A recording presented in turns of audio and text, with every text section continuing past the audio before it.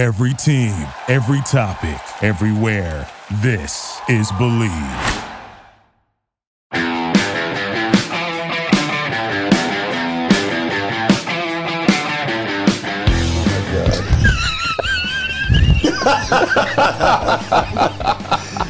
Tommy, Ocean Chinook or Puget Sound Coho, what is your palate favorite? And you drop that kokanee on top of that barn door halibut's head, 67 feet of water, and he was not happy about that.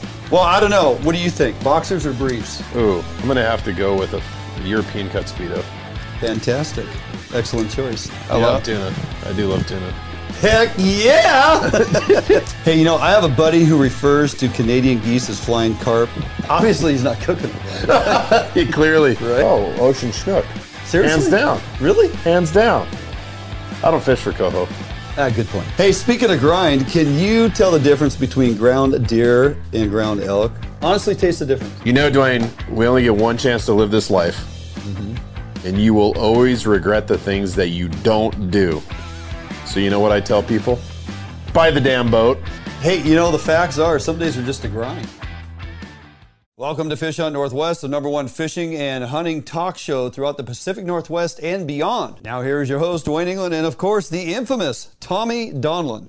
Hey, good evening and welcome to Fish Hunt Northwest. Dwayne England, Tommy Donlan here in studios, buddy. Yes, sir. Brought to you from the lovely shores of Summit Lake, located in Olympia, Washington. Always good to be back in studio. It is good. You know? Good to see you. Good to see you. It's been a week, but it's good. There's a lot less of you again. I know, yep. Down 42 pounds. Just going to keep rolling. I didn't even ask you when you got it. I'm like, I'm just going to wait to find out because I can see this thing is just moving forward. So Yes. Nicely done. Thank you, man. And my cardio is probably very close to the best it's ever been. Oh, really? Yeah. Well, 42 pounds down for Yeah, sure. it definitely helps. Oh, for you sure. think? Yeah. Yeah. Carry a 45-pound plate around with you all day.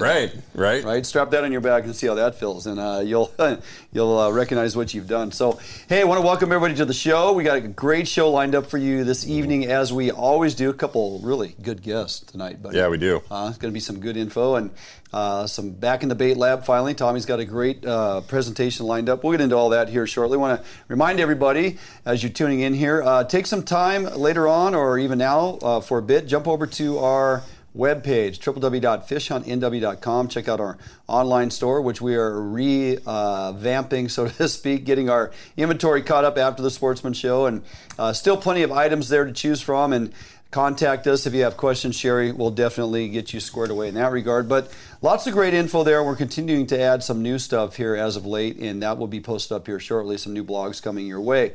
So appreciate you taking time there. Also jump over to our YouTube channel if you have not. Help us out over there. Subscribe to our YouTube channel. Please share our content. Get it out there for lots of folks to locate us and enjoy what it is we provide each and every week, and in all forms of video and content. So with that, Tommy, we have a lot of good info to get through to tonight.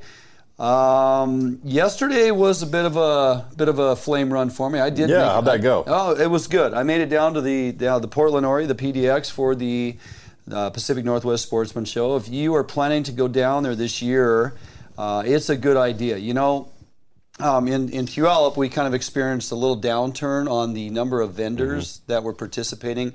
I think Trey Kerskadden had told me they were down about 30%. Yeah, not as bad as the boat show, though. The boat show was pretty quiet. Was it? Yeah, I would say it was down. The vendors were probably down more like 40 or 50%. Oh, wow. And participation was way down. Lots of floor space. Yeah, definitely more people. Yeah. More density for sure at the Sportsman Show. The interesting thing is, in regards to Puyallup, not as big a campus area to cover, less buildings to get into, but for those of you who showed up, you came there to spend some money. Oh, yeah. Because it might have been a year or two since you'd been there. Obviously, with Puyallup, it'd been 2 years for sure, because we didn't have one last year. Down there in Portland yesterday, or just outside of Portland, plenty of people. Wasn't extremely crowded for an opening day, so it was kind of nice because you could walk comfortably up and down the aisles.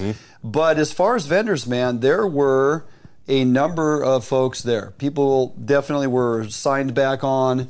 They were there participating. Lots to see and do. Lots of outfitters there to book trips. Talked to a number of folks. Seems like they were landing quite a few bookings. People are kind of back to that, hey, I got to get back fishing. It's been a couple of years. Or I want to get back up to Alaska. It's been a couple of years, right? So there was that going on, and then a lot of the typical characters that you want to see. And I spent a good amount of money there at the VIP Pro Escobedo's booth, getting some gear for. You need to look forward to this. You need to plan ahead of time. Take advantage of those show specials. Get your gear for the Columbia River fisheries. Get your spinners, get your hoochie spinners and things that Pro has that work so well down there for your buoy 10 fisheries. Yeah, it's not till August, but you take advantage of this stuff. Now's the time to buy. Now's the time to buy. So obviously spent a little time at the Max booth with the boys and just kind of worked around and tied in with folks I hadn't seen in a bit. Kind of course, promoting the show, of course. People want to know how we're doing because we did not have a booth down there. And if everything goes according to plan, we will have a booth down there next year. So we're planning to attend both shows next year for sure. Already have some stuff in the works in regards to that, but introduced myself to a few new faces who they follow the show. They know who we are, and it was nice. Spent some time talking with Ken Valente of the Coldwater Strong. If you have not checked out Coldwater Strong, you look at this, Tommy. What do you think? Well, I was thinking it was a drift saw. I think a drift saw. That's kind of what it looked like, but there's no hole in the bottom. Yeah. So Ken has the guy is just extremely intelligent. He worked for WDFW as a hatchery and fisheries manager, Okay, did not know that. For a number of years. He got his fisheries degree. He went to work for WDFW running hatcheries out here, Hump Tulips area and in other areas, Region 5. And a great long history with him. But he's just so doggone smart. You talk to this guy, you're like, this guy's smart. He's kind of like you, engineer brain. So he starts developing a whole lot of stuff. He's got his whole cadre of jumpers and bumpers and droppers and the swivels and all the things that make you successful on these Columbia River fisheries, not just out of the boat, but for the guys on the beach as well. Really big into an arsenal of really, really high quality gear for the bank fishermen. And the plunking and the multi-lure. And we're actually going to take some time to get with Ken. We're going to go down there for the what is known as the beach party. We're going to do some plunking. We're going to bring that to you. I'm excited about this. Yeah, I've never done that before. That does sound fun. It is a culture. Right? I mean, it is truly a culture of folks, and there was a number of folks standing around his booth that I was talking to. They're excited to get us down there because, let's face it, Columbia River, that kind of beach activity, that the party that is, the plunking that goes on for springers even, obviously, is a lot of fun, can be a family event. And yeah, I know guys have been doing it for you. I have done it, but I want to take it to this next level. I want to get down there and watch these guys get opportunity at catching these springers with no boat or whatever, right? So it's just had a really long conversation with Ken and all the products that he's creating. He's got some new stuff coming out, guys. It's going to blow your mind. I mean, he was showing me this stuff, Tommy, that he's getting all ready for release here in the next few months. Absolutely caught me off guard. I was like, oh my God, that is like revolutionary. He's got the breakaway flasher releases. He's got, Yeah, that was pretty cool. Yeah, so, but more stuff coming that just is like, it just makes too much sense. Yeah. The evolution of fishing, right? It's like what we were doing 10, 15 years ago, and I had this conversation with a few folks here at the show. The evolution of fishing has made us so much more efficient as recreational anglers. When they give us a quota-based fishery, we typically knock it out of the park. We're our own demise. There are oftentimes our fisheries, well, they'll say the numbers, we've hit the quota, and so we get, we got to get off the water. But the fact is, we are getting pretty good in consistently catching fish when we have opportunity, wouldn't you say? Yeah. Well, you got to be efficient too, right? So, I mean, think about when, when I first started saltwater fishing as a kid on Puget Sound, it was a hand crank manual Penn Fathom downrigger. Yeah. Okay. Yeah. And that was a slow go. Like usually, in a lot of cases, the fish was to the boat before I could get the downrigger ball up. Yeah. You know what I mean? Yeah. And now we've got high-speed downriggers. We've got electric reels for halibut. And people will make fun of me. Oh, you're playing video games, right? Oh, look at you. Like Ian Winder, little strawberry shortcake out there. Yeah. Oh, you're just playing video games. And you know what? It's just jealousy because you are so efficient that you do not have to keep the first halibut that comes over the rail. Right. You're looking for the bigger models, right? And it allows you to do that. And every year there's something new that comes out that makes us more efficient at this game. That is truly the key too. These innovations do equal efficiency and equals more time in the water. When you're fishing 800 feet, do you want to spend the majority of your time going down and coming up with hand crank, or do you want to get up and down at a decent amount of time and get your presentation down where the fish are, right? Because that drift only goes for so long. Yep. And if you spend half the time trying to get, so anyway, but just the evolution and this stuff, I mean, Ken is cranking out some great stuff. We got more to do with him in the future, a lot of it from a tutorials perspective, because we're doing some of these fisheries anyway. I want to start utilizing his stuff. I've seen him on the periphery here for the last couple of years and looked at what he was doing going, this guy is on to something here. I finally had time, because I made it down there, to go talk to him, because I wasn't there last year. So to track him down and have a great conversation, just start to, going to work with him. Really good stuff. Cold Water Strong. If you haven't checked him out, look him up online. I'm telling you guys, no matter what type of fishery you're doing, there's some things that he's creating that is applicable to your fishery, and you're going to have us working with him more in the very near future. Also, ran into the drill bit bait spinner king of the world. I'm standing there, and all of a sudden, here comes smiling Mike Surdick, just strolling on through and I'm like, what are you doing down there? I thought Ray Marine wasn't here. And he's like, well, we're not. I go, well, you're wearing the shirt. He's right? like, I heard there was a knuckle buster for sale. Yeah, good point. Yeah. So we had a great conversation. Looking forward to that CQ opener. Looking forward to getting out on some springers. He assured me we are taking the Allied down to the Columbia, and we are going to be catching some springers. So looking forward to that. Things to look forward to. We're going to get into that a little later in the show as we run down an opportunity of things to come. Springers is on the mind of many as of late here, Tommy. It always kind of culminates around that Portland Sportsman Show. Really start generating that conversation about springers and, hey, have you been out yet? And, is anybody catching any yet? And we're going to cover some of that, too, with Mark Uasa tonight. Yes, we are. We're going to get into that and some projections of what's going on. So we got that to look forward to. Yeah, and so before we get there, we've got a free fishing weekend coming up. And free is always good. Free for who? Free for anybody, absolutely anybody in the state of Oregon, right? Oh, in Oregon. This weekend. Okay. Yeah, not here. Okay. But in Oregon, February 19th and 20th, this weekend. Gotcha. It's free to fish. And you can clam, you can crab, you can fish. You can do it all. So they got their free fishing weekend over President's holiday, President's Day weekend. And as you said, no licenses are required, right? No. And no tags. So two-rod endorsement, you don't need to have that. You can fish pretty much anywhere the Columbia River endorsement isn't needed. So pretty much all the licensing that you need is like, you don't need it, right? Absolved, yeah. Okay. Yeah, but you got to remember, though, you do have to follow the rules and regulations and bag limits and size limits, right? So, you don't want to meet the game warden for the first time on your free fishing weekend and say, yeah, I think this is a salmon. I'm not sure. It might be a trout. How'd you guys do? Well, officer, look at this. We got 39 trout. Yeah. So you do have to follow the rules, right? And so you can go on to ODFW and check that out.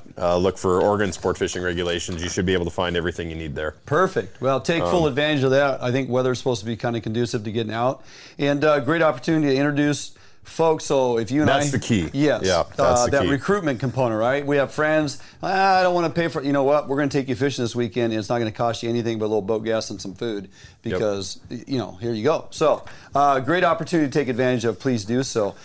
Here's one that caught my attention, got my hackles up a little bit, Tommy. I'm not going to lie. Yeah. So as you recall, in 2020, the federal listing of our gray wolves was handed down to at the state level in a lot of western states. The states are now in charge of managing their gray wolves. And it's like, okay, great. It's at the state level.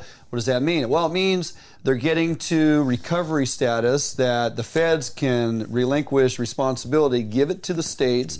The states can oversee the program and ensuring that, it's balanced and whatnot. And ultimately, you want to get it to a point where part of the management of the program is involving the opportunity for hunters to harvest a percentage of wolves annually, which helps maintain the balance. Right. Yes. So that's where it was. Yeah. Apparently, a California judge, puts the gray wolves back under Federal Endangered Species Act and puts the wolves back under that listing by range of environmental groups that had sued the Trump administration over its January 4th 2021 delisting, which was subsequently defended by the Biden administration. So in other words, these environmental groups, these activist groups, these anti-hunting groups have gone back at the federal level to say, we want these wolves reinstated at the federal level. Why? Because if they're federally listed as ESA, you're not hunting them. Right, no matter what. And so this is just another example where the facts and the data are not driving the decision making, right? Yeah, good point. This is an absolutely political situation, and it's unfortunate that you have one judge from California that is controlling everything at a federal level. Sure, it wasn't the governor. Yeah, might have been. It might have been. And so, what this does is it doesn't affect all of our zones, right? We've got 3 zones in Washington State, Washington, right? okay. We've got Northeast, Cascades, and South. And, we've got 29 packs. 23 of the 29 packs are in that Northeast quadrant, correct, right? So because those are above that, criteria level of management, so many mating pairs, right? Yep. They don't get to manage those under this new federal listing. So state retains the Northeast quadrant. Correct. Okay. Correct. Gotcha. But the other 2 zones go under this federal bucket. Mandate now. Right. Yeah, which Sportsman Alliance came out, said they were very disappointed by today's ruling. It's clear that wolves have recovered across their intended ranges and when placed under federal protection. They're also going to continue to work with partners to ensure recovered wolf populations are properly delisted and returned to the state management as was laid out in the court case of 2017. So there's eyes on it. Yeah, right? there is. There's eyes on it. Yeah, and similar remarks from Kyle Weaver, President and CEO of the Rocky Mountain Elk Foundation. He said, scientists, biologists, and professional wildlife managers agree that wolf populations are stable and growing, and as such, they should remain under the umbrella of state management, since state wildlife agencies successfully manage all of their other wildlife in line with the North American Wildlife Conservation Model, which is a widely accepted model that we've used for years and years and years, and it works really well. And that is what is being attacked by all these anti-hunting groups across the nation. Really strong opposition to the North American Wildlife Conservation Model here in the western states on the West Coast. Washington, Oregon, California are under a barrage of action suits and these anti-hunting groups going after everything they can at state levels and whatever courts they can get into just to muddy stuff up. And they have a tremendous amount of support because 3% or less than us hunt. Right? Yep, it's a numbers game. It's a numbers game. So people need to pay attention to this. We have more information coming in the next couple weeks. We're going to start directing you folks to some additional groups that you need to be tied in with, connected with, get online. We can do a lot of work simply by submitting things online and get the attention of those that need to be paying attention to the other side. Because there is 2 sides to this, and these anti-hunting groups serve no purpose for us. That's for sure. That just want to enjoy our opportunity that we've been given. So, hey, by the way, before we jump out for a break, last week we pulled a name out of the bucket. And I have moved everything over there next to you. That entire chair is filled with Fish Hunt Northwest and Max Lure components. We have tried to reach out multiple times. It's been a full week. I finally said, that's it. That's unreal. We gave it a week. There's a phone number on there too. And nobody's answering. So for those of you that qualified at the Sportsman Show a couple weeks ago, either by spin of the wheel or by purchase on Saturday and Sunday, as we had advocated for on that Thursday, your name is in the bucket. So we're going to pull out another name, and hopefully we can get a winner on this week's drawing, let's hope they respond. that is close to $150 worth of stuff. Yeah, absolutely. So there we go. Ryan McCann. Ryan McCann has won that prize pack, Fish Hunt Northwest and Max Lure. And I got his phone number right here. And if he doesn't reach out or respond here on the show during the show this evening, then we will reach out to him after the show. And hopefully, all right, Ryan, if you're watching, you can please reach out to us. Phone. Yes, but please answer your phone if we do call you. So Ryan McCann, you're going to win all that stuff sitting right there in the chair next to Tommy if we're able to get a hold of you. Okay, moving on. We have a great show lined up, a couple great guests, not strangers to the show by any means. Running down the show, Tommy, we're going to first jump in with Troy Black, owner of Blackie's Guide Service. Winter into early spring, Lake Roosevelt Trophy Kokanee and Trophy Triploid Rainbows. Troy will get you dialed in for success. Then, of course, none other than the man himself, Mark Uwasa, WDFW Communications Consultant now. That's a big, new role. fancy title. I love it. Yeah. WDFW Communications Consultant. Mark is here to give us an update as to all that is going on and what you need to take advantage of. And trust me, there is a ton. Then, my friend, we are going to put the focus on you. In the Bait Lab, Fish on Northwest Bait Lab, our own Tommy Donlan is back in the Bait Lab, presented by Sportco and Max Lure to get you ready to go blackmouth fishing on this reopener here next week. Looking forward to it. And then after that, we'll come back, we'll close out the show. We'll re-announce Ryan's name if he didn't catch it the first time. We're going to give away this packet, and we have a few other things to go over before we get out of here for the evening. So lots to look forward to, lots of conversations to have. Don't go anywhere. We jump out for a couple-minute break. We come back. Troy Black, Blackie's Guide Service, is going to be on the phone with us right here at Fish on Northwest. Sportco, an outdoor emporium, is the largest local outfitter in the Northwest since 1975, providing thousands of people affordable outdoor gear. Make your next outdoor adventure more affordable by shopping at our warehouse-style pricing. We are a local Scotty dealer, offering sales, service, and repair. Located in Fife and Seattle, come visit us today. The outdoors await you.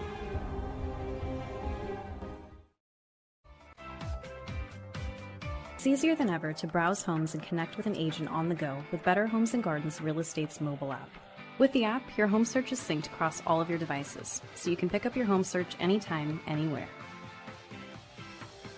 Take full advantage of an enriched, mobile-optimized map search experience. Use location services to quickly find homes near you that match your search criteria. Draw your own map boundaries to find homes in a specific area, and apply layers to view school districts, neighborhoods, zip codes, and more. The app's user-friendly design makes it easier than ever to find a home you'll love. Narrow down your search results, save your search criteria, and save your favorite homes. You can browse your saved homes in a list view that puts photos and key details like price and square footage right at your fingertips. Or check out your saved homes displayed on the map. Hey, welcome back in studio here to Wayne England, Tommy Donlan, Fish on Northwest, and one of our favorites on the phone when it comes to trout kokanee at Eastside Fishery. Brought to you by Defiance Marine. Over the rail with Troy Black, Blackie's Guide Service. No stranger to the show. Check him out, www.blackiesfishing.com. Troy, so good to always get you on. Thanks for taking some time this evening, buddy. How you doing? Good. How are you? Thanks for having me. Oh, we're great. We're great. Really looking forward to here in a few days because our calendar's finally aligned. That's right. Fingers crossed and God's blessings we're not going to get blown off the water on Monday. But me and our buddy Matt Messing, because Tommy can't make it with me, but Matt Messing, Mess Around Fishing Charters, he's actually going to come fish some fresh water, Tommy. I know, that's good. Yeah. This is horrible, though. I've been looking forward to this trip for a while. I know. And I can't make it. I know. We'll get you over there. We'll get you over there. That's what you said last year. I know. But, Troy, let's face it. Yeah. Here's the deal, Tommy. Tommy, you just text me when you can come, and we'll kick Dwayne to the corner. There you go. Awesome. All right. Amen, brother. I'm all good with that. I see what's going on here now. Troy, you are pretty well dialed when it comes to locating and finding these big kokanee and those nice triploids over there at Roosevelt. For those unfamiliar, maybe a little history. Where do these bigger kokanee come from, and why are they there? Okay, well, there's a little history of the lake. There are 3 subspecies of kokanee in the lake. The smaller, 16 to 19-inch fish, and they're built like a sockeye. Those fish come down river from Lake Coeur d'Alene and migrate into the lake. Those 18 to 20, 21-inch fish that are nice and sleek looking, those just a little bit bigger than the Coeur d'Alene fish, those are actually Canadian fish that migrate down through the system, through Kootenai Lake and everything else. Wow. And then you have the resident native, well, I guess you call them native, the resident kokanee. Those are those 18 to 25-inch big jumbo footballs. Yeah. And those are like I said, the resident fish. And so, doing research with the tribe for the last 2 or 3 years, GPSing these fish and, trying to help out there. They found out that, the Canadian and the Coeur d'Alene fish are tributary spawners, but the resident fish are in lake spawners. Oh, yeah. So, Yeah, it's really interesting. So knowing that, it kind of gives you a little bit more information on where you want to target for June, July, August. Those fish start to stage and everything like that to go up and spawn in September. So, but that's a little bit about the kokanee of the lake. We tagged a fish last spring, 2 springs ago, about 5 miles up lake from Keller Ferry, the first week of February. They observed that fish went all the way down to the dam. So that's another, 16 miles or so. Hung out for a couple months, swam all the way back 140 miles up lake towards Kettle Falls. And in October, turned around and came back down lake.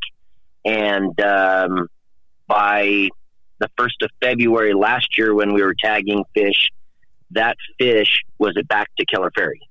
No kidding. Unreal.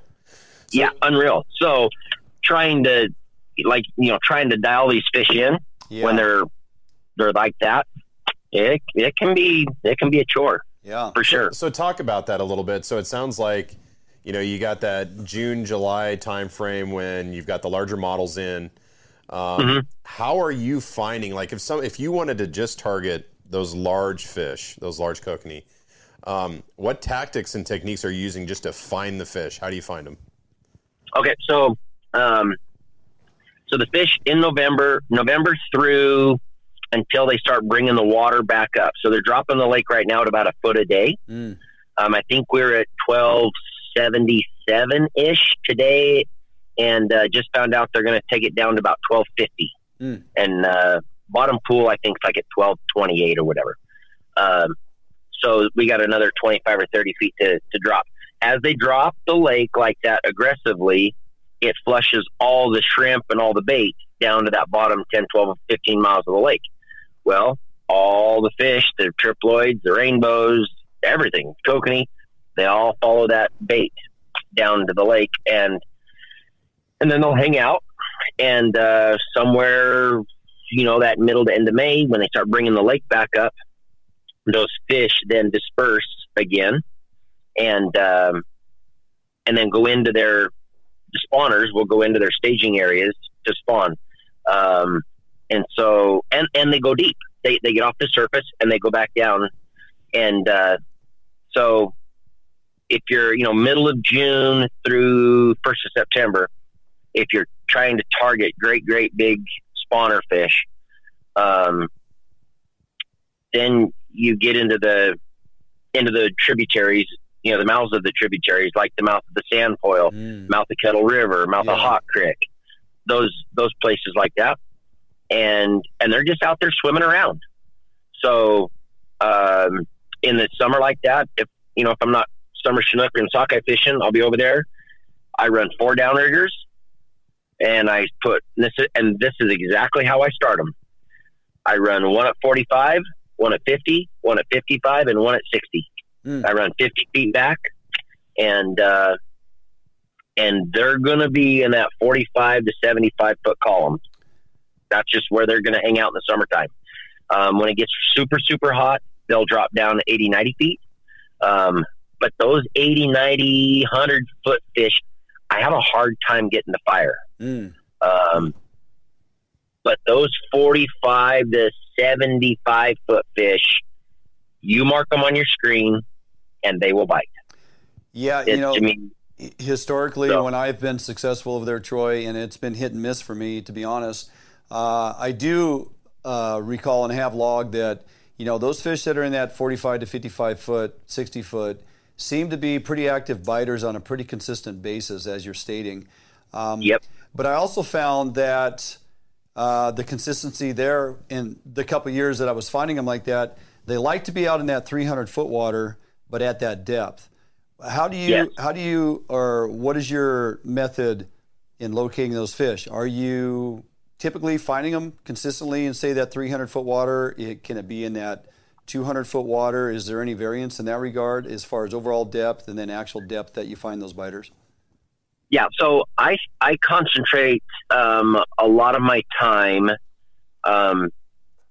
around the Keller Ferry area during those summer months, simply because we have family that has a place there. We camp in there. We've been there. We've been going there for 40 something years as a family, and so that's the 10 or 12 miles that I really dial myself into. And so what I've done is I took the time, got my topo maps, and I found those underwater cliffs and big geographical changes, and so underwater stuff. So those fish are still structurally oriented, even though, you'll have a spot in the lake that you find a flat that's 50, 60 feet deep and then drops off into 300. Mm-hmm. I'm going to fish around that area, and those fish are just in there milling around, staging. And what's crazy is you can be in 300 feet of water, down 45 feet, mark a fish at 50, hook that fish, and it's a 20-inch walleye. Really? Suspended like that? Suspended like that. Yep. How about that? Yeah. So that's really interesting. So those, and I think like the walleye, I think they're just in there. They know there's bait there. Yeah. They're feeding. Right. And so, so not every mark is a kokanee. Yeah, right. Mm-hmm. But I just try to, like I said, I just try to find those drop offs, those cliff edges, those big gullies that are coming down adjacent to the main lake, and then just fishing around in there. Yeah. So hey, these kokanee are eating I believe you've told me before, it's like a freshwater shrimp species. I'm curious. Yeah.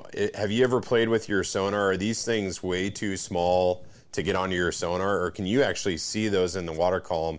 And the reason that I'm asking is when I go tuna fishing, right, I can see where the thermocline is on my sonar, and I can see, I call it a schmegler, but it's, it's kind of like all the copepods and the zooplankton and the phytoplankton and all of those smaller organisms are just like stacked on that thermocline. I'm wondering, can you see any of that with your sonar? So in the wintertime when they're flushing the lake like they're doing now, I don't. In the summertime, I will see pods of bait. And what it'll look like on your screen is just a black ball. And, it could be 30, 40 feet to 100 yards long. Wow. It's like, oh my gosh, look at that. What is that down there? It's 60 feet deep. And it's 60 feet down, and it's 30 feet thick for 100 yards. Wow. And you're looking at it like, what in the world is that? And all of a sudden your rods are bouncing and you catch kokanee. It's like, whoa, okay, that's the shrimp. Right on. So you will. So in the summertime, when the water's more stagnant, there's always current, but when it's more stagnant, you will find those chunks of those clouds of shrimp. Yeah. That's really cool. Makes sense. Speak about a little more about this time of year. Colder water. They are drawing the water down, so you do have some water moving, obviously. Are the fish up shallower? I know, side planer program over there can be pretty conducive to locating and being successful. Downriggers fished shallow to kind of get a spread going. Talk a little bit about your approach, downrigger versus side planer, and how you decide which one to go with. Yeah. So right now, as of today, we were on the lake today fishing. The water temp was 38.6, and it was steady the whole day, which is about 3 degrees colder than normal. This time of year, water temp's about 41. All the fish are up in the top 15 feet of water. And so, we're catching them on the big boards, on the side planers, for sure. Because as you're driving through a pot of fish or a fish, it's scattering from the boat because it's up on the surface, in the shallower chunk of water. And so what you have to do with your downriggers is, just make sure they're long sets. I caught 3 fish today on my rigger. I was like 150, 175 feet back, and I was 5 feet deep. Wow. That's crazy. But I wasn't getting bit, and I wasn't getting bit at 100 feet. Oh, I just kept paying more line out every time I'd come rebait, and I was out there in that 150 to 175 foot range when then we started getting bit. A lot of guys, I saw several guys today that were just long lining, no boards, no riggers, nothing.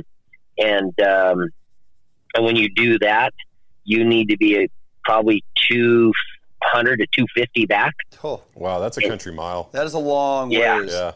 Yep. And that, that gear is only maybe a foot or two under the water. Yeah. Wow. Yeah, that's crazy. So So you talked about but the stray walleye Mm-hmm. that was lost, and you hooked in that 40 foot water column or so. Can you're also catching triploids out there? Can you talk about kind of the difference in approach between kokanee and triploids? Like, are the triploids just a bycatch? You're catching them on kokanee gear, or do you actually change your methodology when you're targeting them? no, yeah. I always run in my set today. Like for example, today, my crew, wanted to catch kokanee, but they were totally happy catching triploids and rainbows. Mm-hmm. And so I always set 2 specific rods specific for trout. A little perch rapala or a fly with a night crawler. Mm-hmm. And the kokanee will hit those. Yeah. But when a kokanee hits those, he's always a jumbo. The biggest kokanee we've caught so far this season on my boat in the last 2 weeks was a 23 and a half inch kokanee, and he hit a fly with a night crawler. Oh, Wow. And so people tell you they don't hit worms. right. They don't fish Lake Roosevelt because they'll hit a night crawler. Yeah, that's a good point. Yep, they hit night crawlers. And Yep. if they'll hit a night crawler, guaranteed he'll be over 20 inches. Yeah, He'll be a monster. interesting. So I always have those 2 rods out. It keeps people busy, Mm-hmm. and it lets me know if I'm in fish. Because the kokanee and the triploids are in there mixed in together Okay, as they start to school up. right. The kokanee on the lake are super nomadic. Mm. They don't school up through during the regular season. Right. They school up as they start flushing the water and take the water out of the lake. Mm-hmm. Then they have no place. They have no place but to get schooled up. So that's my barometer. If I'm getting bit, the trout are in there, the triploids are in there hitting my trout gear, then I know I'm in fish, and I just need to keep working around the area. And they'll hit the kokanee gear too. So, but if I have strictly triploid trips, rainbow trips, then I'll run, more flies, night crawlers, different scents, and we speed up a lot, 1.8 to 2.2, 2.4. Sometimes in the summertime when the water's warm, I'll run needlefish, Mm-hmm. big needlefish, and I'll be 2.8 to 3.4. That's cruising. Wow, that's Cranking. pretty good. Yeah. Yeah, and when they smash that thing, let's talk a holy little moly. bit about that speed and how it equates to your trolling and in your decision-making process in regards to that. So this time of year when they're flowing water, I mean, we get some pretty good current cranking down the lake, right? So because they're dropping that water, so that increases current speed. Is your approach on that, obviously, if you're going against current, your gear is very active. If you're going with current, you got to exceed that current speed to engage your gear and get it to do what it's designed to do. So there's the idea of going with or against current. Indoor, do you at times or not troll perpendicular to the current, because then your gear for the most part is working. In your covering, sometimes you're actually covering more ground with those and getting it in front of more fish because of the way the fish are traveling. What's your thoughts in regards, or how do you actually gauge and make up your mind which direction you're trolling and how? Yeah, every day on the lake is a little different. Okay. Some days they want it against the current, and some days they want it with. Now, today, every fish I caught today was going up lake against the current. And as I went down lake, never got a bite today. No kidding. And yep. And so I put that into play. I mean, we got that 20-inch kokanee today for that gal. And so I spun around and worked the area. Every time I went down with the current, couldn't get bit, spun right back around and you get bit. What was your speed difference if you think about that, going up or down? So what I try to do is I'm trying to stay in that 1.3 to 1.5, and I will catch both species. Huh. If I'm up in that 1.6 and faster, I won't catch any kokanee, but I catch all rainbows. Rainbows, yeah. If I'm down below 1.3, I'm down in that 0.9 to 1.1, 1.2, I won't catch any rainbows. I'll catch all kokanee. Interesting. So what I found over the years is my sweet spot for getting both fish is that 1.3 to 1.5. Okay, and write that down. And with that said, yeah, that also depends on the bend of your dodgers that you're running, like the teardrop type dodgers that you can bend and manipulate. And so I like a pretty aggressive kick on mine. Gotcha. I know some guys barely put a bend in theirs. Yeah. So in order for me to, if I'm going to go downhill like that, then I know I need to crank her up about 1.6-ish downhill to get my gear back to swimming like I like it. And so, but every day's different. I mean, Monday when you and I are over there, hey, they might want it all downhill. Gotcha. And you're like, really? Wow. For 5 days you wanted it uphill, now you want it downhill. Yeah. Hey, we're gonna run up against a break here. Before we get out of here, give me your top 3 colors of lures and color patterns for Dodgers. Pink, orange, and orange and pink. Yeah, there you go. How about that? Love it. I kind of figured it would be in that general vicinity. And if you want to go crazy on them, you're right. Throw something chartreuse at them. Okay. But pink, orange and pink combination, and you've got it dialed. Whether you like, Max, Rocky Mountain Tackle, or Shasta, or whatever your preference is totally cool. As long as you're running those 3 colors, you'll be in the money. And I know we're at the break, but the name of the game right now is cover water. Yeah. Because the fish are migrating; they're not holding. Gotcha. So just put the miles on. You'll bump into them, and you'll catch them. Fantastic. Always very good information with you, Troy. That's why we keep having you come back, because you're so forthcoming with the good intel to help people be successful when they make the trek from the west side over there and enjoy the day. So, hey, looking forward to Monday, buddy. Finally going to jump in the boat. Can't wait. Going to make some good content with you to bring back to our viewers. And really looking forward to that. So appreciate you jumping on. He's Troy Black, everybody. Blackie's Guide Service, www.blackiesfishing.com. Look him up, book a trip, do yourself a favor. Troy, I will see you Monday. Have a great evening, my friend. Okay. All right. See you guys. All right. Take care. Bye. Good night. Have a good one.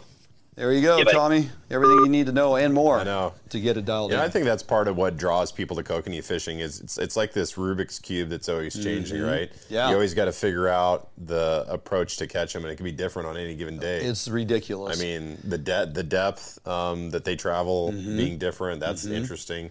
The speed they travel, the speed that you have to travel, right? Yeah. And then going with the current, against current, not always the same. Right. And then it's almost like fishing the ocean in a sense, because you've got to cover, sometimes like 15, 20 miles to figure out where those fish are, right? Like he said, right now they're migrating, and so you got to cover a lot of water. So, in a lot of aspects, it's almost like what turkey is to a big game, a big game hunter. Yeah. It's kind of like, what kokanee is Good to say ocean salmon Yeah. fisherman. And you think, well, it's they're here yesterday, we should just be able to go out and get them. But I mean, you're talking a 190-mile reservoir. Right. It doesn't work that way. It just doesn't work that way. 150-mile reservoir. Flaming Gorge, where I'm going this summer, is a 190-mile reservoir. Same thing. It's hunt and peck and try to find them. And when they're up shallow, you're now marking them on your electronics. Right. So you rely on a lot of the stuff Troy was saying, widespread, far setbacks. Yeah, that's crazy. 200 feet, 250. Yeah. Man, I've never heard of that. Braided line. Yeah. All right, so you can get it on your spool. All right, great stuff as always from Troy. We are up against it here. We're going to jump out for a quick break. We come back. Don't go anywhere. Mark Yuasa, now the WDFW communications consultant, Tommy, and he's going to jump on with tons of great info on things that are happening now, things that are coming in the near future, additional things to look forward to. Our full-on WDFW roundup with Mark Yuasa. We come back from this break right here at Fish on Northwest. A Northwest favorite for almost 40 years, Arima boats are manufactured with pride right here in Bremerton, Washington. Arima Boats offers all of our boats with Honda outboard packages so that you can take full advantage of the reliability and 5-year top-to-prop warranty from your Honda outboard.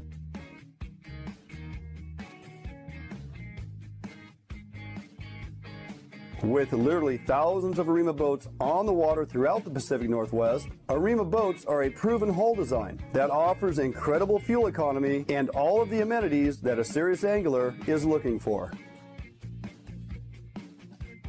All Arima boats are built without any structural wood materials. That is why we back our boats with a lifetime warranty. All of our Arima boats are designed to maximize deck space while also providing ample seating. Contact us today at Arima Boats for all your boating needs and let us help you get out on the water.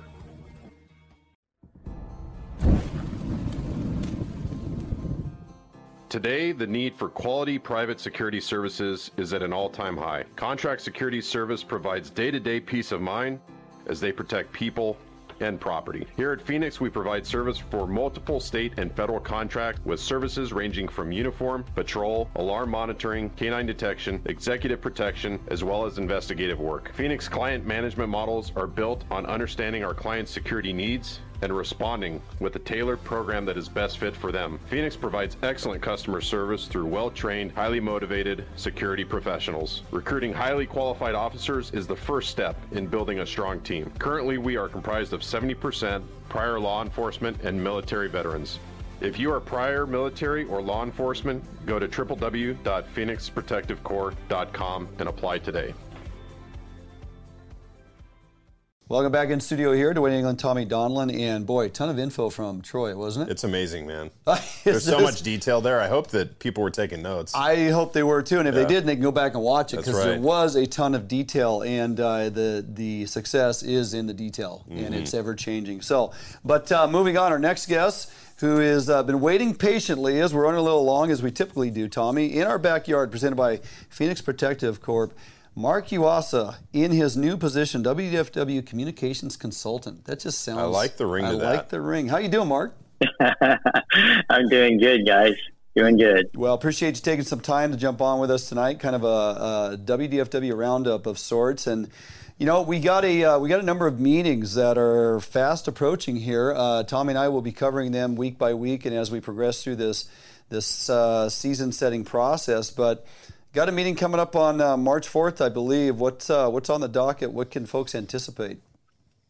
Yeah, well, let's back up a little bit here first. So it's kind of, I feel like a kid at Christmas almost. On February 23rd, which is right. Next Wednesday. Yes, we're going to be hearing about Columbia River Spring Chinook seasons being set, and after seeing some of those forecasts popping out, earlier in the month here. It sounds like things will be looking good on paper, at least. We'll see what these in-season counts go, but if all pans out, I'm kind of geeked about that, and a little less constraints on those lower tributaries, the Cowlitz and the Lewis and Klamath. So, it should be a good one, that's for sure.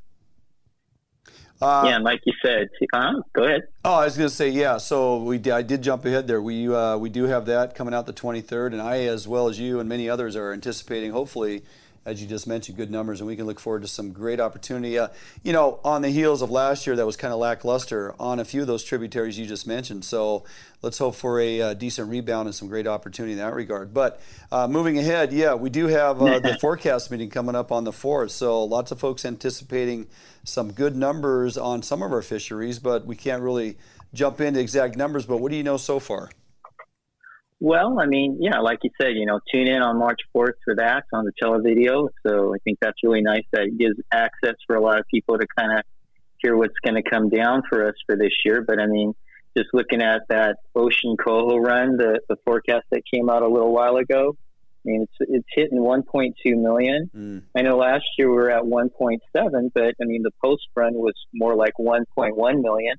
So if we're on track, and things look like they did like last year, and, bless this person, but, former state fishery manager for the coast once told me that if you see anything over 700,000 coming back, that's a pretty darn good number of coho.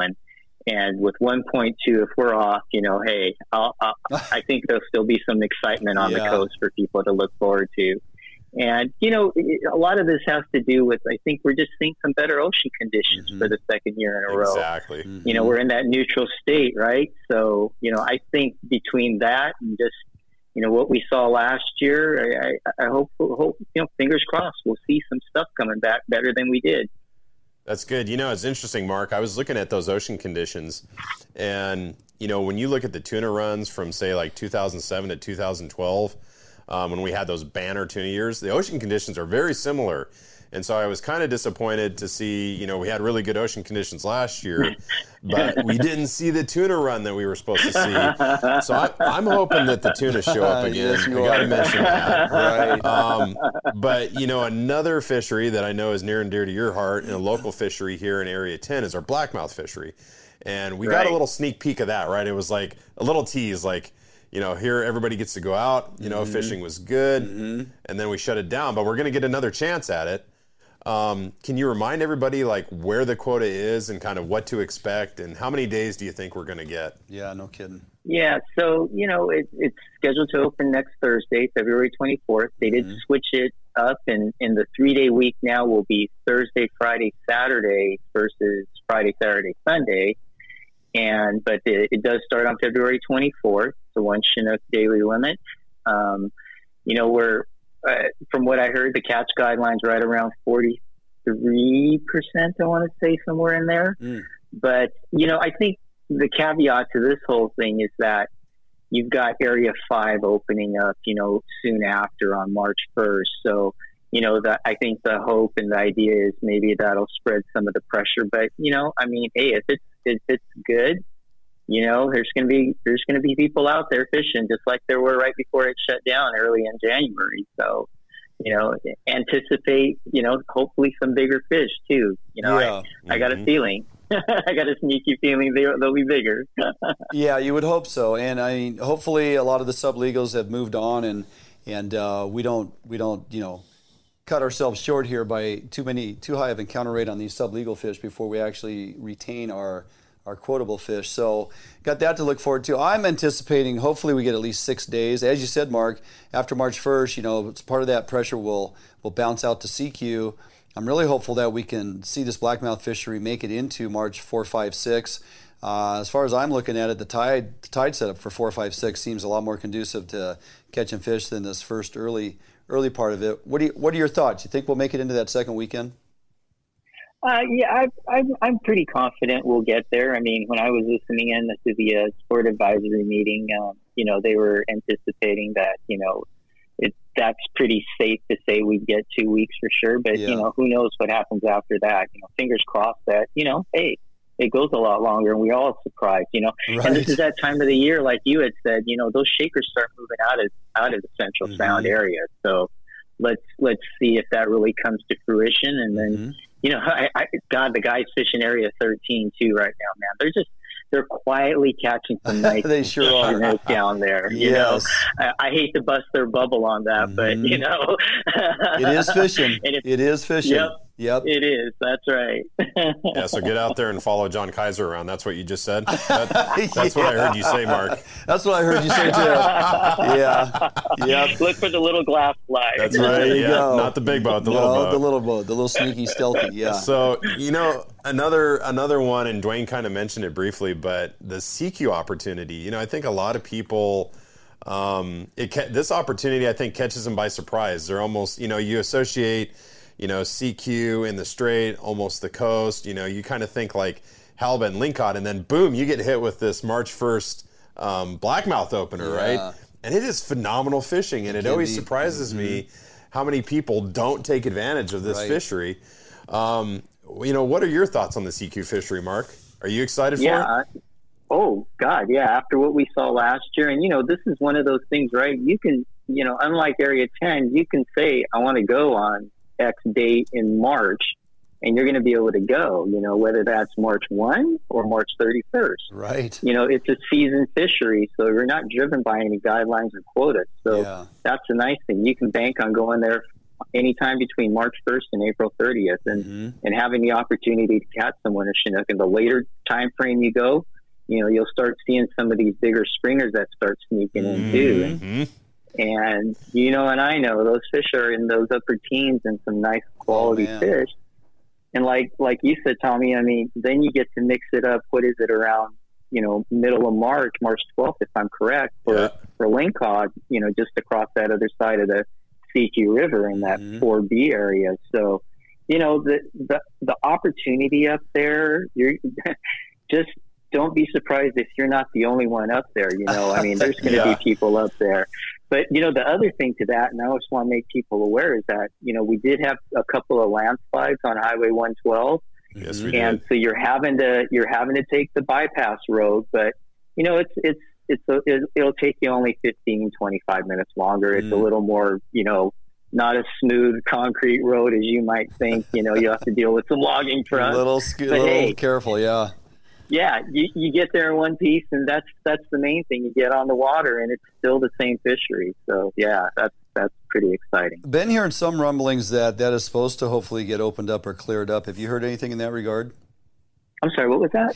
That the landslides are going to be cleaned up and the road should get back opened here sometime. So when I talked to Brandon Mason up there at Mason's Olsen Resort, and he had said this was 2 weeks ago that they already got the permit out and everything. They were supposed to start construction work on that last week, I believe, and they're targeting for the end of April. And I know that doesn't really jive much with people trying to go up between now and or March and then, but I mean, like I said, it's a little inconvenience, but I know some other guys are just going to boat up there too, but that's a long boat ride if you don't got a big boat. Oh, that's true. And if it's nautical too, it's an even longer nautical, ride. It'll be a little bit of a bumpy road there. So, hey, we're going to have some early spring here. We got some bottom fish opportunity coming up too. What are your thoughts in that regard? It's looking good for the coast. I mean, guys are gearing up for that. I mean, you have a lot of opportunities again. I like the way the seasons are all set up for halibut now compared to how they had been in the past year. And you've got a little earlier start. I think it's April 7th for Inner Puget Sound and the Eastern Strait. So that's going to be nice. And then, you got the May openers out there on the coast. And, one thing when I had talked to some of the state coastal bottom fishing managers is that, they'll be keeping an eye out. And if things happen like they did last year, we'll get some of that late summer halibut opportunities in there too. Yeah, so, I'm looking forward to that. That was always a fun thing for those guys salmon fishing out there. Right. So. And the fish just get bigger and bigger and yes. bigger. And it's so good. They do. Yep. And I mean, the cherry on the ice cream and on the whip is that we've also got some clam dates coming up. What can you tell us about that? Yeah, well, I mean, we've got some digs going on tonight through, the 18th here. And, it's been a banner season and now we've got 25 spring dates set starting here on March 1st. And, part of that switches out to the morning tide. Right. And think about this, guys. We didn't get it last year because of the marine toxins, right? And you think about the year before, and we got cut short because of COVID. Right. So it's been a long time since we've been able to have a full-on daylight, low-tide spring dig. Yeah, that's a good point. I think there's a lot of people chomping at the bit for that one. I've been seeing on social media saying, finally, and things like that. So, I'm excited. The clams have just been super nice all winter. So, I mean, nice-sized clams. The average has been better than 14 and the limit's 15. And I think what brings that down a little bit are some of those stormy nights. So, you can't blame anything outside of a storm, for not being able to get a limit. Right. So that's good. Yeah, morning to early afternoon digs, daylight hours, and nicer weather. Get out of these stormy weather patterns. A little better to get kids out there on any of the weekend days you get, and just it becomes more of a family event when we get into this little nicer weather and daylight hours. So definitely good to look forward to. And I mean, we're not shy of like 50 million clams out there with 25 million accessible. So that's a beautiful. We might have put a dent in it a little bit this last year, but boy, there are a ton of clams, aren't there?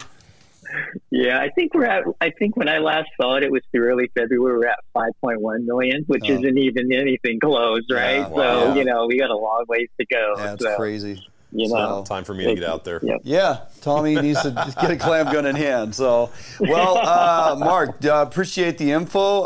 Appreciate you being in your new position, and we will be tapping into that as a resource on a regular basis because you are one of the men in the know in the Pacific Northwest and keep us abreast of all things going on. So we really appreciate your efforts.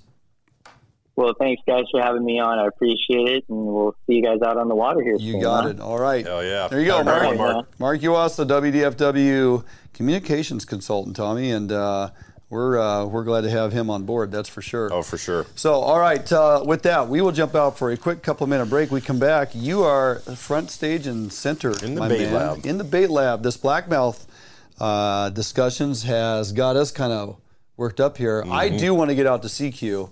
I was really hoping they get that road open. But as Mark said, an extra 25 minutes or so around about it. Not a big deal. You're going to head that way anyway, so just, suck it up and go do it. Drive slow, drag your boat, and look forward to some amazing fishing coming up. And it's a great fishery, too, because you're not running 10 miles.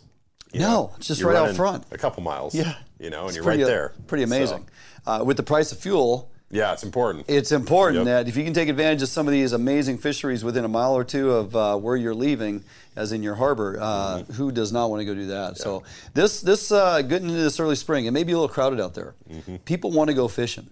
And if we can get back on the water chasing salmon early like this, it's guaranteed to draw some attention. So, but to help folks be successful in that regard, we're going to take it one step further. We're going to jump out for a break. When we come back, Captain Tommy Donlin himself will be in the bait lab, breaking it down for you, showing you all things to be successful in the realm of catching blackmouth. There's a commonality on top of your table there. I took notes. Yeah, there is. There's a certain color that stands out. I'm going to sit here and monitor the screen and see if folks pick up on. See if anybody can notice. See if what's going on with your display here this evening. In the bait lab with Tommy Donlin. We come back after this commercial break right here at Fish Hunt Northwest.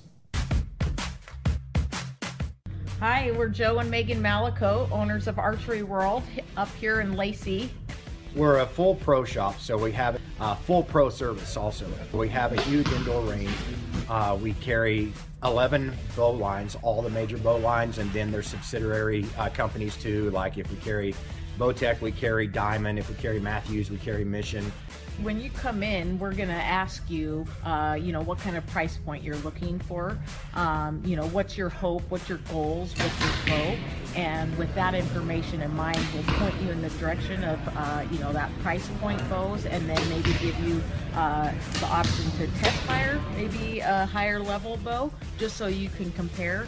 But it really is all about getting what it is that's going to work for you. We don't upsell anyone. They shoot it, they like it, they don't like it, they don't get it. We don't operate like that. And so if you need it and it puts you in the outdoors, we probably have it. So come down and see us. Hey everybody, welcome back to Fish Hunt Northwest. We're in the bait lab, brought to you by Sportco and Max Lure. Hey, we're going to talk about blackmouth fishing tonight and all of the rigging required for blackmouth fishing. We got some really resident, some resident Chinook out there that are absolutely hungry. And if you heed this advice, you're going to put fish in your boat. Trust me. Now, as you look at the table, you're going to see a couple colors, but you're going to see a lot of glow and you're going to see a lot of green as you look across the table.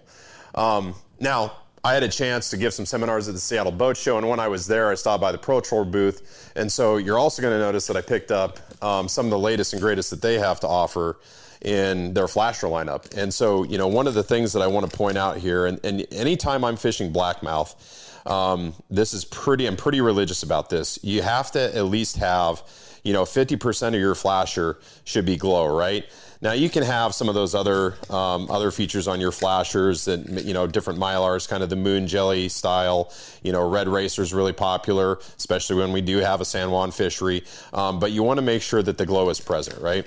One of the other things that ProTrolls come out with, which I think is absolutely genius, and I do think it's an important factor, especially when you are fishing deep water, especially when the water clarity isn't great, is to have something that, provides an extra flash, right? And so with these flashers, you've got now a blinking light in the middle of the flasher. These last about 80 hours. You can replace them. You can also buy their stick-on models, which last up to 200 hours. But if you think about it, and you think about, just putting a light off the dock, right? When we go squidding, what are we doing? We use lights, right? That collects basically the basis of your food chain, right? All of those phytoplanktons, those zooplanktons, and then the bait fish show up, and then the bigger predators show up, everything from salmon to pinnipeds, it doesn't really matter. So it makes a lot of sense to be able to put off that light in the water column to attract the fish. And do I think it matters every day? No. But I absolutely think that when you're having a really tough day, and the fish are scattered or they're just not biting, it's something that a little bit extra that are going to bring them into your spread. So, the first thing I would do is really, start with a flasher that's got this kind of profile to it and this kind of light emitting feature to it.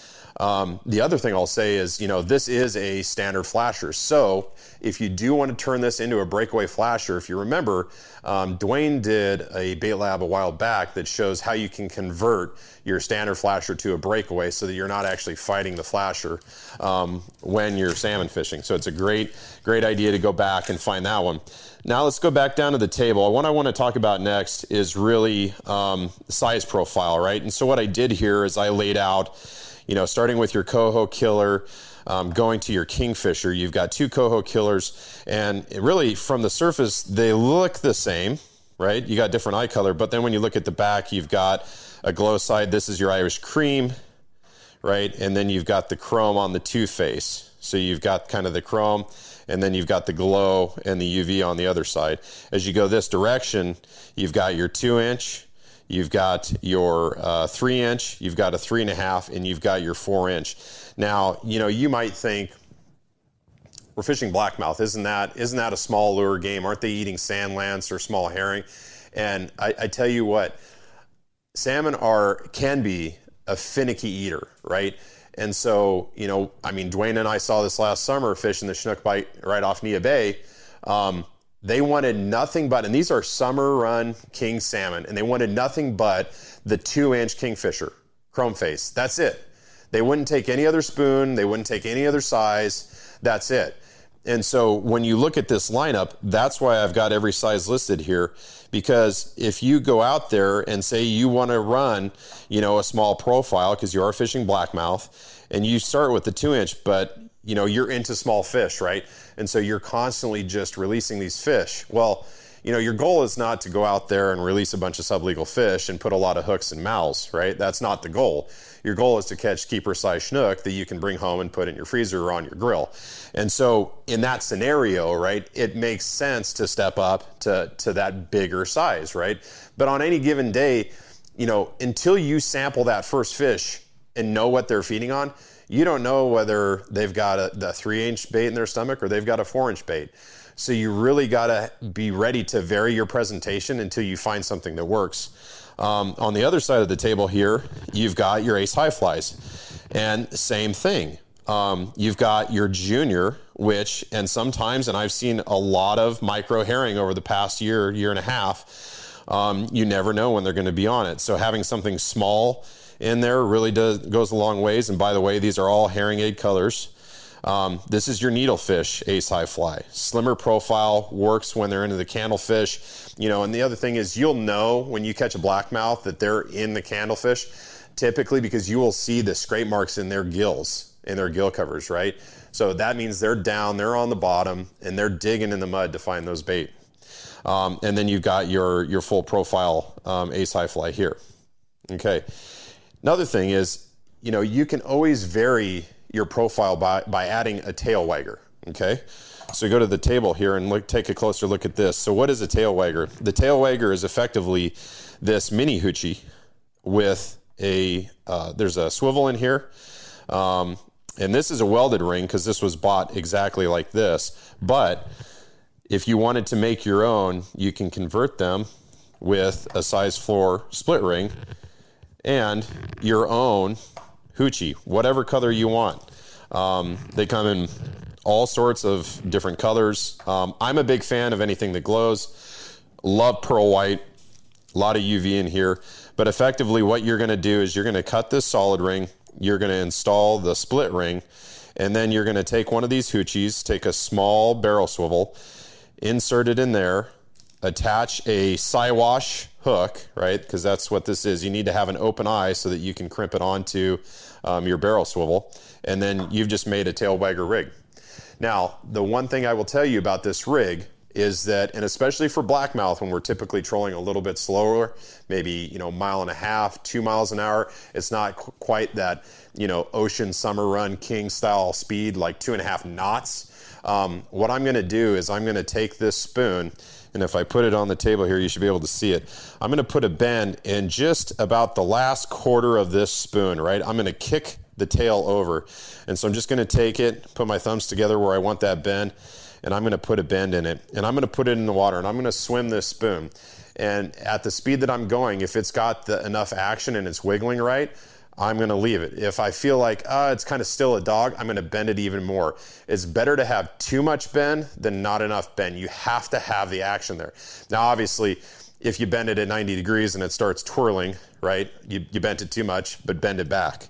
The same thing goes with a coho killer. So when you look at a coho killer, and this applies to our blackmouth fishery as well as our summer fishery, you want to put a very aggressive bend in this coho killer. Almost to the point where it's in a U. That is the bend that I want in a coho killer. Super aggressive, has lots of action, just a really good way to fish a coho killer.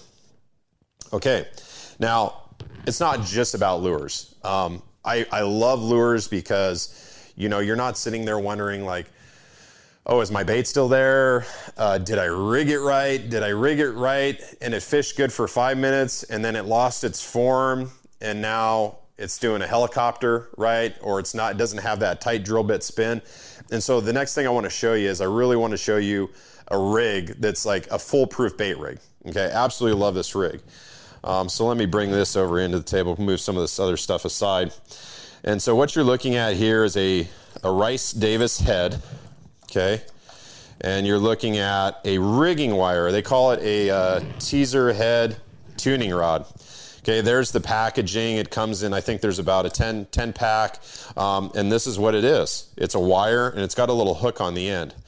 And then this hook, you're going to form into the 2 holes common to the vertical flange of this head right here, and you're going to bend the wire back so it's pointing directly aft. Now what you're going to do is you're going to slide your bait onto this wire, and now that becomes the backbone of your bait, okay? And you can form it in whatever shape you want. And here's the other thing. This doesn't just work for anchovies. It works for anchovies, it works for red label, it works for green label, okay? It works for a variety of those baits, so really, really well. And so you're not sitting there cutting, cut plug herring and then going, okay, well, it's been down there 20 minutes. It's probably mushroomed. I got to pull it up, right? Every time you take a line out of the water, you're not fishing. And so, that kind of brings me to my next point. I've got these on the line, right? And I'll have maybe 2 down if I'm fishing all bait, but I've got 2 more rigged up. So if I get hit and I don't stick that fish and I bring it up and I've been, just ripped off, I'm just going to grab another leader and clip it right on and I'm good to go. If you bring it up and you're sitting there and you're rigging that next bait, you're wasting your time, right? So always try to have extras rigged on leaders ready to go. So it's just one snap and boom, you're going, you're on, okay? Yes, sir? There we go. Oh, I was wondering, there you go, one more. All right, can't forget those. You gonna keep throwing at me? All right, here we go. The magic sauce. Thank you, sir. Appreciate it. Okay. The only other thing I want to mention about these wires is that you have to cut them, right? You're not going to use a full length wire unless you were to run like a Purple Label herring maybe, okay? Even a Blue Label, you're going to be cutting this wire. You don't want it coming out of the skin, okay? So keep that in mind. So that's the bait rig right there. The other thing, and we've seen this from time to time, we saw it last summer. I know Dwayne's been out blackmouth fishing, and which is why he was throwing me some fire gel. But Potskis has done a really good job with their latest lineup, and we're pretty much always smothering the lures. And I joke a lot because Dwayne's putting this stuff on like cologne, deodorant, rubs it on himself, puts it in a spray bottle, hits his face a little bit, and then he rubs it all over my flashers. So I have to hide my flashers because he will just absolutely slather them like barbecue ribs, okay? Now, the other thing I do want to cover is, there's always going to be a time where, you're running bait, I'm not catching fish. You're running spoons, I'm not catching fish, okay? And maybe the bite was good, and then it died, and it seems like whatever you're throwing at him doesn't matter. That's when I'm going to pull out the plugs. And so that's when I'm going to come and troll fast, number one, right? So I'm going to pick up my speed. Instead of trolling 2 miles an hour, it's going to be 3 miles an hour, maybe more, and I'm going to blaze through there. And so what I've got here is I've got a couple of the Silver Horde lineup, kind of the UV purple glow, kind of a green design here in pearl, and then your herring aid. And then I've got a couple smaller atomic plugs. Okay, these are the 4-inchers right here, 602, and I can't quite remember this color, but kind of a green and pearl, an older school color. But I'm going to troll fast, right? And I'm looking for a reaction bite, right? I'm looking to put something that covers a wide swath, moves back and forth, and I'm going to try to put that in their face to try to get a reaction bite. Kind of a totally different profile than something that looks like a wounded bait, right? With, your hoochies, your ace high flies, your spoons, you're putting them behind a flasher. The hoochies in particular, you're rigging with 40-pound test or greater because you're really trying to get that wounded bait roll out of the presentation. That's not the case with these plugs, right? With these Atomic and Silver Horde plugs. These things swim, right? It looks like a live fish. And so what I do is I try to cover a lot of area, see if there's some place where the fish are that I didn't think of. And it gives me an alternative when nothing else is working, and you can kind of get that aggression bite instead of that, wounded fish bite. Okay? So kind of keep that in mind. And so, with that, these are the tactics that I'm using when I go blackmouth fishing. Heed this advice. These tactics work really well. Hit up Area 10 coming in a couple days. We got CQ on March 1st. It's going to be phenomenal. Make sure you get up there and don't go anywhere. We're going to be out for a quick break. We're going to come back. We're going to close out the show. Sportco, an outdoor emporium, is the largest local outfitter in the Northwest since 1975, providing thousands of people affordable outdoor gear. Make your next outdoor adventure more affordable by shopping at our warehouse-style pricing. We are a local Scotty dealer, offering sales, service, and repair.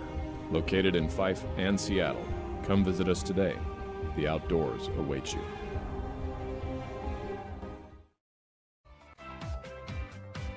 It's easier than ever to browse homes and connect with an agent on the go with Better Homes & Gardens Real Estate's mobile app. With the app, your home search is synced across all of your devices, so you can pick up your home search anytime, anywhere. Take full advantage of an enriched, mobile-optimized map search experience. Use location services to quickly find homes near you that match your search criteria. Draw your own map boundaries to find homes in a specific area, and apply layers to view school districts, neighborhoods, zip codes, and more. The app's user-friendly design makes it easier than ever to find a home you'll love. Narrow down your search results, save your search criteria, and save your favorite homes. You can browse your saved homes in a list view that puts photos and key details like price and square footage right at your fingertips. Or check out your saved homes displayed on the map. Welcome back in studio as we close out the show. Nicely done, brother. Thank you, sir. I think you covered the gamut in there. I certainly tried. And nice that you got your hands on some fire gel. Mm-hmm. Yeah. Yeah. I put that stuff on everything. I know. We talked about it before the show. I know. And then it was like, wait a second, I didn't put it up on the table. Wait a second. We're talking hardware. We got no scent in there. That's a no-go for me. So anyway, yes, hopefully that inspires a handful of you to get out there and chase blackmouth with some of the tricks and techniques Tommy displayed in front of you, because trust me, they do work and they will put fish in your box. So with that, Mark kind of mentioned it. We got some North of Falcon meetings and meetings coming up. North of Falcon process will be starting here pretty soon. It rolls out with the preseason forecast meeting. All of that in that meeting schedule. I get messages from time to time. People ask, because now that everything is online, we're so used and accustomed to everything being online, Tommy, with all the Zoom and the COVID and everything, as we get past that, thankfully. But the meetings are easy to land on, and you can have those running in your background and listen to them with your earbud at work if that's what you got to do. But if you're interested in this stuff, and you should be, the meetings are going to kick off. We got the forecast meetings coming up. Go to, you can simply Google 2022 North of Falcon public meeting schedule. It's just that easy. Just Google 2022 North of Falcon public meeting schedule, WDFW, and when you type that in, it basically prompts you right to an option. You click on that, it opens it up on the WDFW page. It has the entire schedule lined out on a calendar, kind of a moving calendar for you. You can click on any one of those meetings. It prompts you to the next page, and then it says register.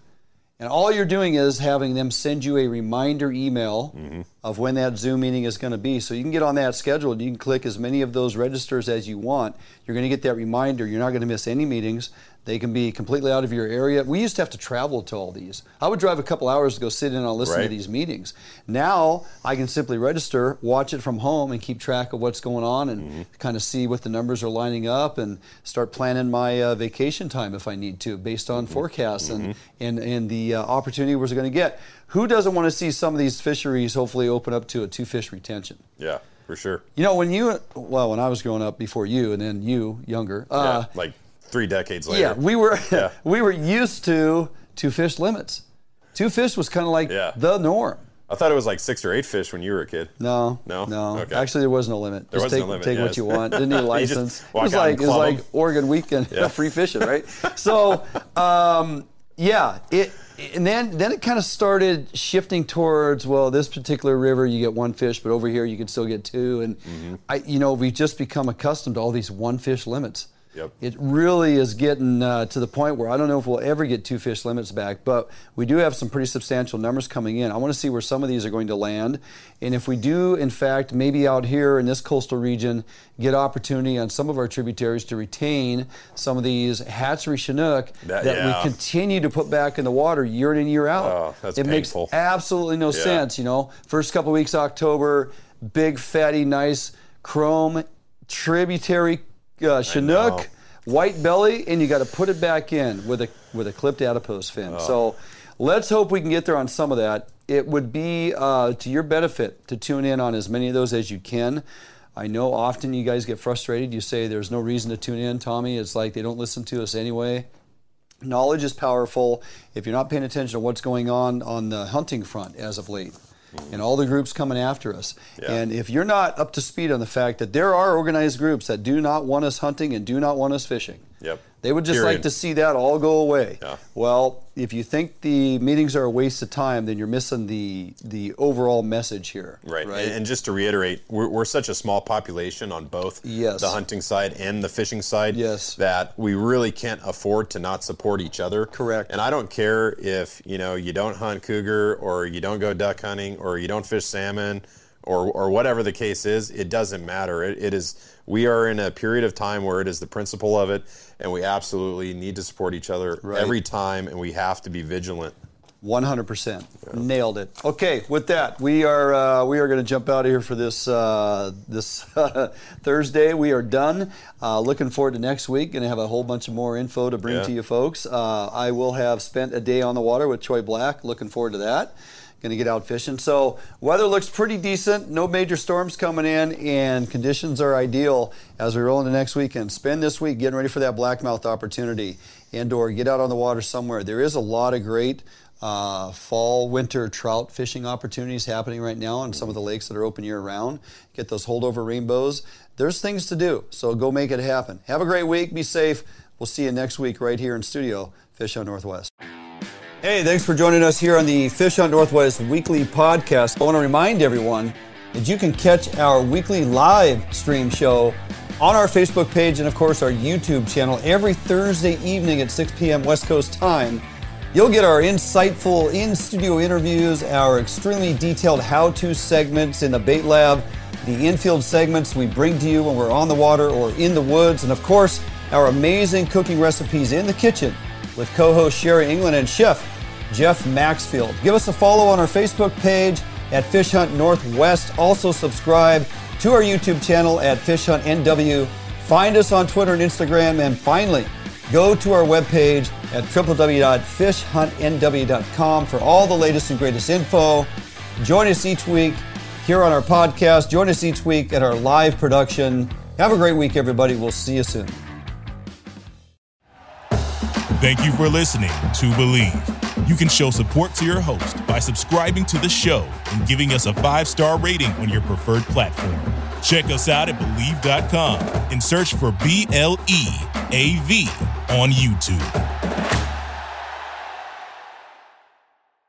Prescription products require completion of an online medication consultation with an independent healthcare provider through the LifeMD platform and are only available if prescribed. Subscription required. Individual results may vary. Additional restrictions apply at lifemd.com. Read all warnings before using GLP-1s. Side effects may include a risk of thyroid C-cell tumors. Do not use GLP-1s if you or your family have a history of thyroid cancer. If you've struggled for years to lose weight and have given up hope, did you know you can now access GLP-1 prescription medications through LifeMD? LifeMD is now offering eligible patients online access to GLP-1s, the breakthrough prescription medication that can help you lose body fat and weight. Listen to what people are saying. Probably the easiest thing I've ever done. The medication comes in the mail, and it's very easy to use. I've been able to live my normal lifestyle, and I've lost 20 pounds already, and I've never felt better. It changed my life. And here's the best part. Your insurance may cover 100% of the cost of your medication. So go to TryLifeMD.com to have your eligibility checked right now. Get started today at TryLifeMD.com. That's TryLifeMD.com.